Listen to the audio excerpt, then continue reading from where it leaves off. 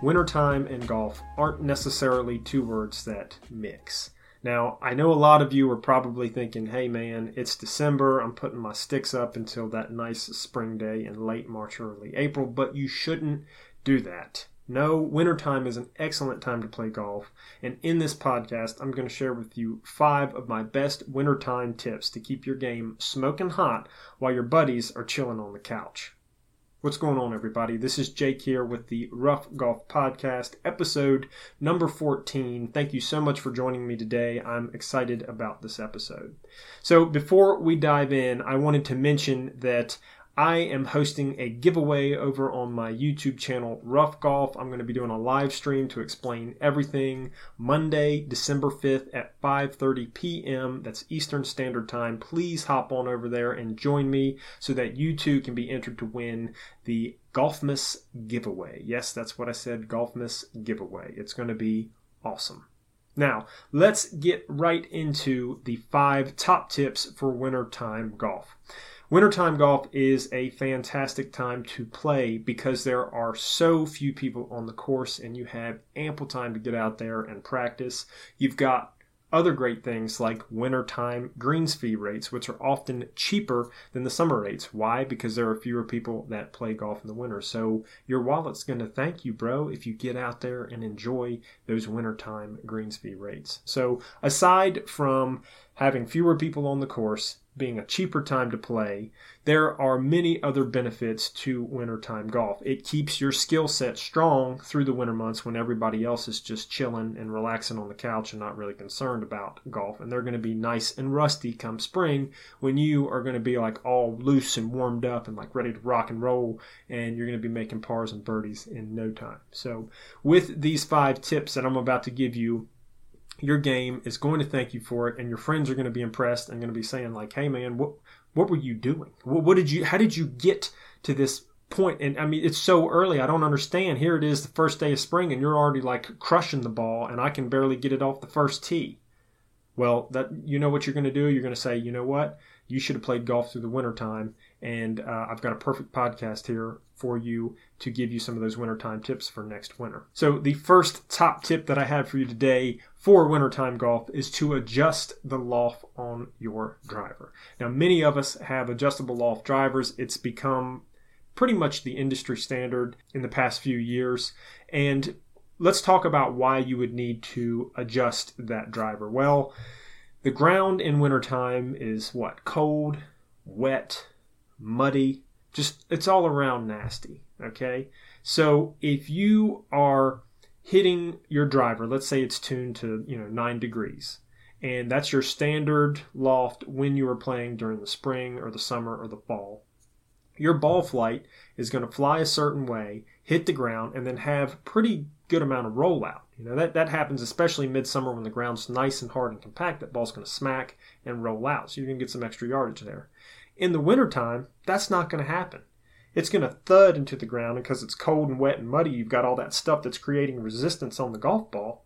It's going to slow it down. So you're not going to have the run out that you would experience in the spring or the summer or late fall. So adding loft to your club means that ball is going to go higher and travel further in the air to compensate for the lack of run out that you'll have once the ball hits the ground and then gets, stuck in a big old mud hole or a gopher hole or something. I don't know. But now the second thing that you are fighting against is the cold, dense air of wintertime. When the air becomes more dense, the ball is going to have more trouble traveling through the air because there is increased resistance.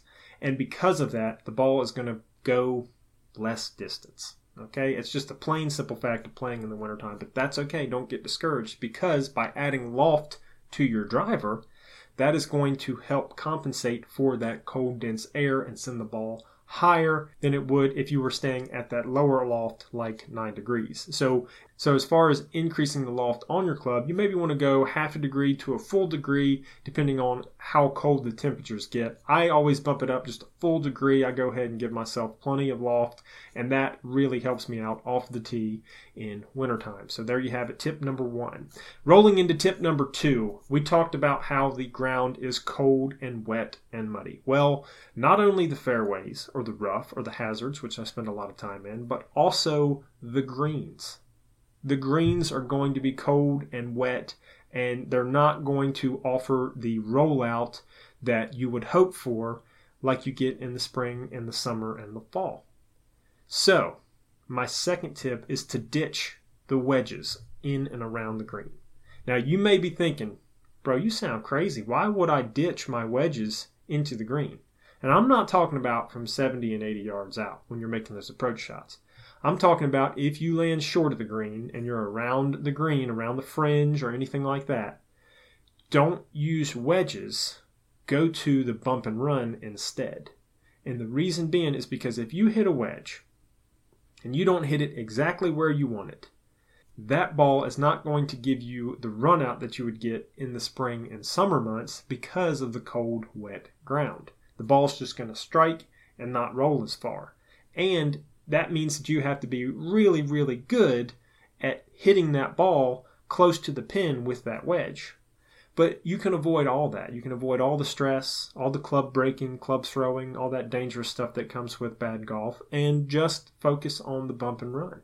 The bump and run is a much better option during the wintertime months. You take out your 7-iron, your 8-iron, even a pitching wedge. You take any of those three clubs, and they are going to offer you the loft and run out that you need during these cold months. I take my 7 or 8-iron if I'm just trying to get over the fringe. Let's say you've got a bunker that you have to get over.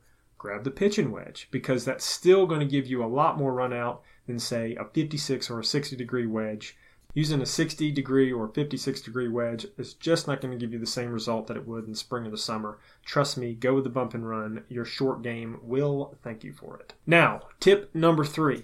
This one, I don't know, maybe you're already doing this. I'm not exactly sure because I'd played for years and never really considered doing this. I think maybe it might have been more of an ego thing than anything, but tip number 3, in colder weather, switch to a lower compression golf ball. Now, I know you guys are going to say, but hold on, man.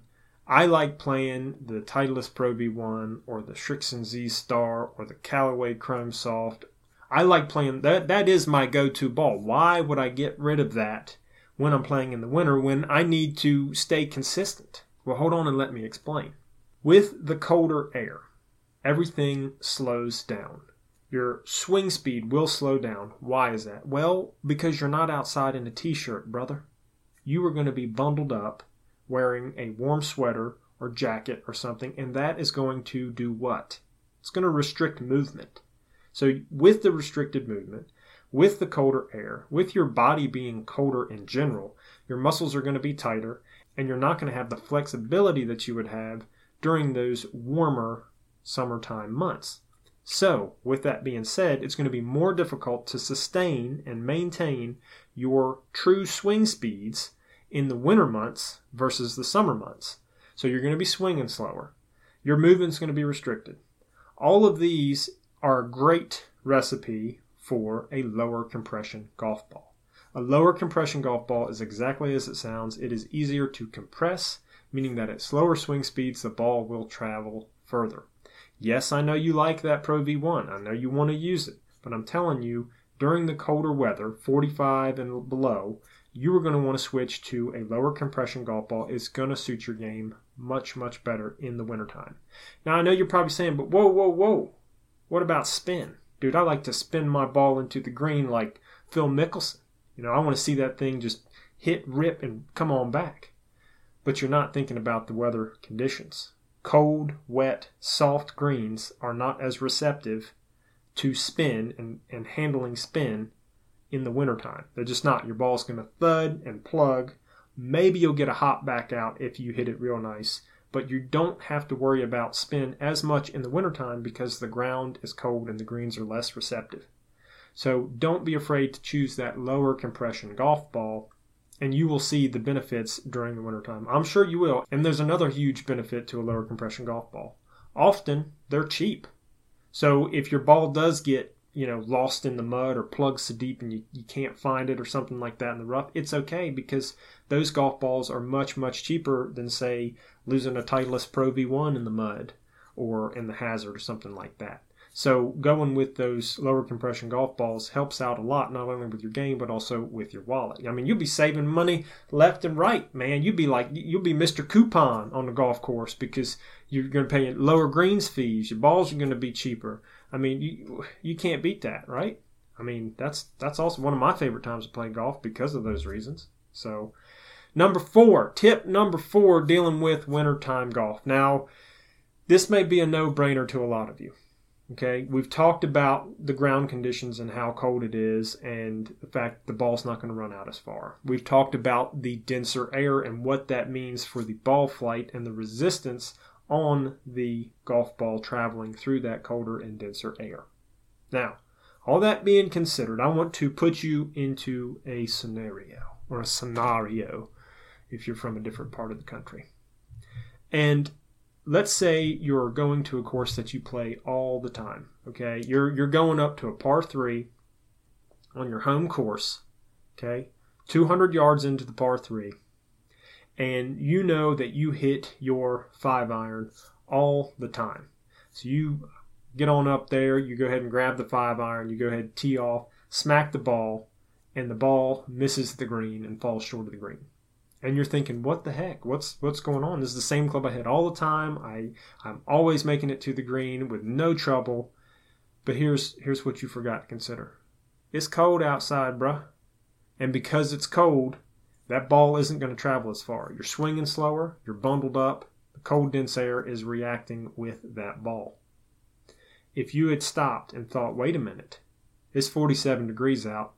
I may need to club up and grab the 6-iron instead, you would be on the dance floor. So you got to stop and reassess and think about the conditions that are around you. Even though you play that hole all the time, and that's the club that you use, in the wintertime, you got to learn to club up, which is tip number 4. Don't be ashamed in reaching for that club and just having to club up, okay? It is okay. You know, even if you're playing golf with a buddy and he's going to hit the same old thing, it doesn't matter.